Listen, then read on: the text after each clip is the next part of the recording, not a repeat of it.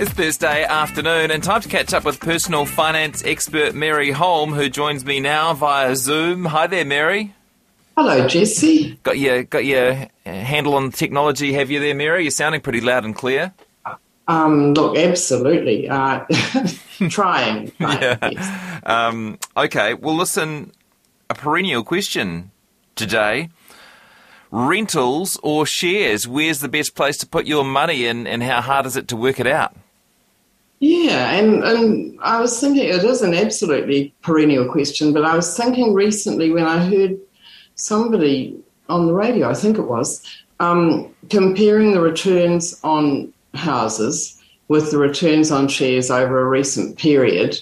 It was actually CanStar said since 2000, house prices have risen fivefold, so a bit more than 5 times as much, from 100 to 500 or whatever.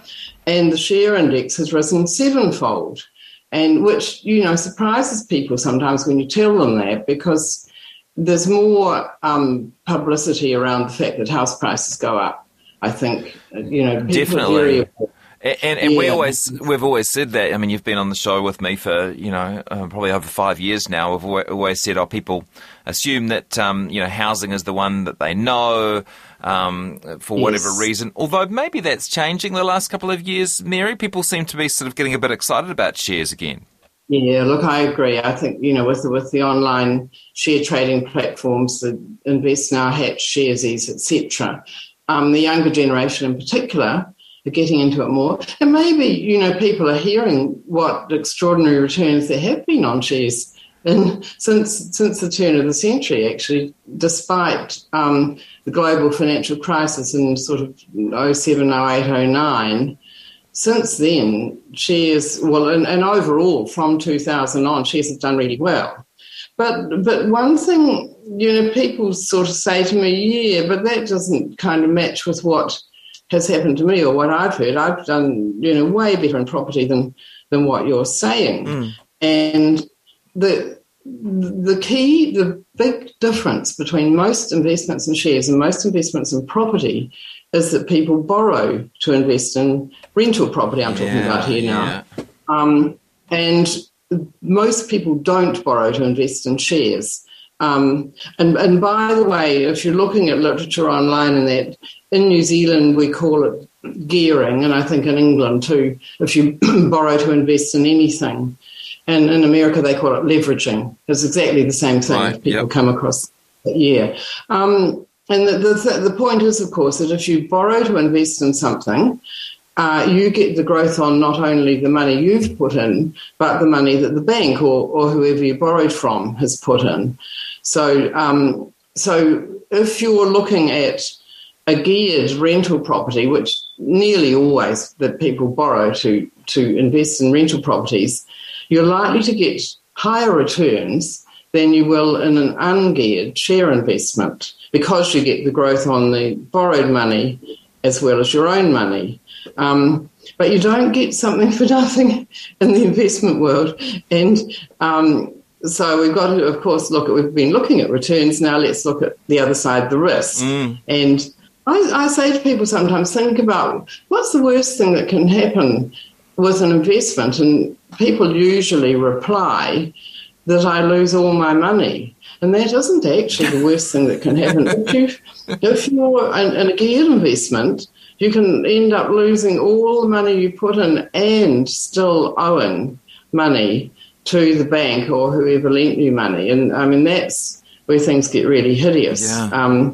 It's actually in shares, people don't typically borrow to invest in shares, but they did in the 1980s. New Zealand went mad in the share markets in the 1980s.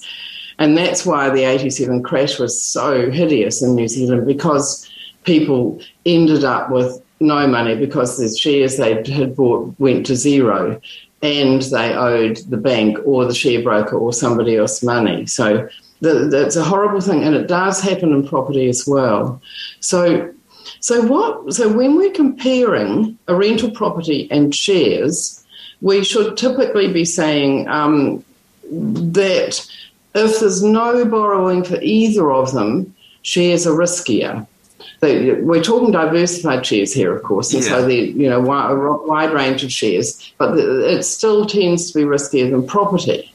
But when you start adding gearing into the property side and not into the shares side, then the property is quite likely to be riskier, especially if you've got a big mortgage on it. If you're borrowing 50, 60, 70% of the value of the property, and sometimes even more, then you're taking pretty big risk. In recent times, property values have just gone pretty much steadily up, and so people say, oh, look, it's fine, property just keeps on going up, we'll be right. When it goes wrong is when people, firstly, a lot of people with rental property have to put cash in to cover the mortgage. The rent that's coming in isn't enough to cover the mortgage, plus rates and insurance and maintenance, other costs, and they're putting extra money in. And that's fine, usually. Then other things that can go wrong, though, are that the rates or the insurance might rise a lot. House insurance has gone up a lot recently, for example, and you never know about rates. Or there could be sudden big maintenance costs, like you suddenly find you've got to replace the roof or something like that costs thousands of dollars that you hadn't predicted. Or there could be a shortage of tenants, and that, that could start happening in the next year or two or so. Quite hard to imagine given the level of sort of coverage over the last few years, isn't it? Yeah, it is, but it does happen. There's a shortage of tenants, and then there's a glut of tenants, just like all these other things that happen in the investment world. It ebbs and flows, and there's a whole lot of, they call them build-to-rent properties being built at the moment, complexes that include a whole lot of places that are going to be rented out. And that's happening in a big way around Auckland and elsewhere. And so there could be a time where there's not a shortage of rental properties, there's a shortage of tenants to go into it. Yeah, and it tends to lag as well, right? The amount of time it takes to build houses means it's not like demand, supply sort of automatically matches demand. You can find yourself with way too much of one or the other. Absolutely, you're absolutely right. It's not like there are a lot of things, and I'm suddenly trying to think of an example where there's a shortage, and so suddenly supplies pop up pretty fast in any sort of a shortage, because shortages tend to push up prices. So people say, oh, I'm going to get into that market. But with property, it takes a long time, a year or two, quite often from go to woe, to get the whole thing up and running. And by then, the shortage might not be there anymore. It's a messy market, inevitably. When there's a shortage of tenants, things happen to landlords. Sometimes they just go for a period with no tenants. They lose their tenants and can't get anyone. And then they can get desperate and accept tenants who might not be that reliable, might not pay the rent, might wreck the place if they have a big party. And rents tend to fall as well, of course. If you're sort of desperate to get a tenant, you're going to be willing to accept a lower rent. With those sort of problems, you can get property managers in to help with, say, unruly tenants, but then you've got to pay for the property managers. And I've had a few people write to my column saying property managers weren't a solution for me because they ended up being a problem in themselves. They weren't performing the way I wanted them to, or they cost too much money. So, look, it can get to be a bit of a nightmare. And what quite often is the last straw for people is that they're having to put extra money in from elsewhere, from their pay or from some other source of income, and that dries up. They might lose their job or get pay cut or hours cut, something like that. And they end up, this is just getting too hard. They haven't got enough money to cover the extra costs of the rental property, and so they're forced to put the property on the market. And the sad thing about that is that quite often happens when property markets are down, when the economy is just not doing that well. And lots of other people are going through the same thing, right? If you've found that the interest rates are a bit too hard to cover, then chances are lots of other people have as well, or if you're, Right. the absolute disaster which might happen at some stages, suddenly coastal properties become uninsurable, and so everyone tries to sell those. And it's unlikely that you'll be the only person going through this particular set of circumstances. You're absolutely right. Yeah, and the shortage of tenants, those sort of things can happen right across the economy, or certainly the local economy. So so here we have a landlord being forced to sell, and it's not uncommon for that to happen at a time when house prices are going down. There's a lot of, it's one of those things. A year or two ago, people just said, house prices don't go down. When COVID first came, they forecast house prices would go down, and look what happened. They kept on soaring. Yeah. But now we're all, there's so many articles now saying, for all sorts of reasons we won't go into here, but there's a lot of reasons why house prices are quite likely to start certainly slowing down and if not actually falling. So if somebody finds they're selling a rental property, but let's say they bought it in the last few years, they might find they're selling it for less than the mortgage. That's the hideous scenario. Yeah. They're forced to sell because they can't cover their costs and they can't get enough from the proceeds of the house sale to pay the mortgage, and that's when they're left with this awful scenario we were talking about, where they've got nothing, no assets to show for their investment, and a debt. So, all of this has got to be borne in mind when you're comparing shares and rentals. And I've painted way too gloomy a picture here, I know, because many people do really well with rental property. It often works out to be an excellent investment. It's just that people get stars in their eyes sometimes and just think it can't go wrong. And also just keep in mind, when you're comparing shares and rental property, it is a complicated comparison because of the borrowing, the gearing that usually goes on with property and usually not with shares. So, yeah. Very good. Time for another couple of quick points? Yes, please do. Go ahead. A couple of points. About your own home, if people are listening to this and thinking, I haven't got a rental, or I might have one, but what about my own home? The people nearly always borrow to buy their own home as well. And there's quite likely to be a scenario coming up in the next months called negative equity, and that means when your house is worth less than your mortgage. People have bought recently and suddenly they've borrowed 80% of the value of the property, and then house prices go down by more than 20%. It's quite possible that'll happen. It certainly happened in the past. I've been through it, and a lot of people have. The key is just to stay calm. If it's your own home, you just keep paying your mortgage as you always did, and the house prices will go back up again. They always do in the end. So don't fret about it. The value of your house, if you're living in it, is... Well, I don't know if you go as strongly, Mary, to say it's irrelevant, but it's not that relevant to your day-to-day life, right? You're quite right, absolutely. People take too much notice of it, especially when house prices are rising. Yeah.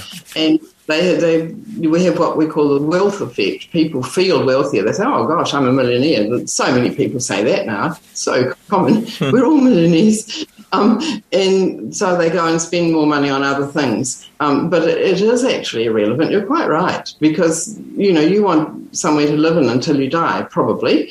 And so what it's worth doesn't matter that much until you're actually entering the pearly gates and the kids inherit or something.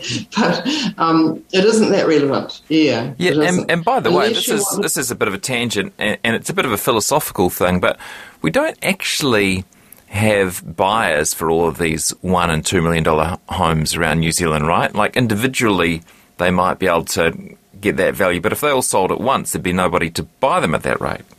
Well, good point. Yes, yeah, quite. It's all in some ways a little bit fake at the moment. I was talking to a man on the beach the other day who I know a little, and he said, I've got 2 houses, I'm worth $5 million now, and I sort of came off the beach and thought, he was kind of a little overconfident about it. Yeah. But anyway, now the other point was just a follow up from last time where I was mentioned that I had bought some shares in Mercury Energy. Yeah. And the value had gone from $1,000 to $2,500. I bought them in 2013, so that's over 9 years. And you said, "What return is that, Mary?" And I said, "Oh, hell, I don't know." I thought it was quite a good return, and it turns out it's just over 10% a year. Whereas the NZX50 index, which is the 50 biggest companies in the country, has made about 11%, although that index includes dividends. And in my Mercury Energy's shares didn't include dividends. I was explaining then I was just getting them in the bank and they were getting lost in the grocery bills. Now with Mercury Energy, I've got them reinvested. That's what we were talking about last time. And so it's growing about the same as the big companies around New Zealand, and they're all growing really nicely, which is great. I was just thinking it would be quite nice, instead of investing 1,000, I'd invested 100,000, and that had turned into 250. Yeah.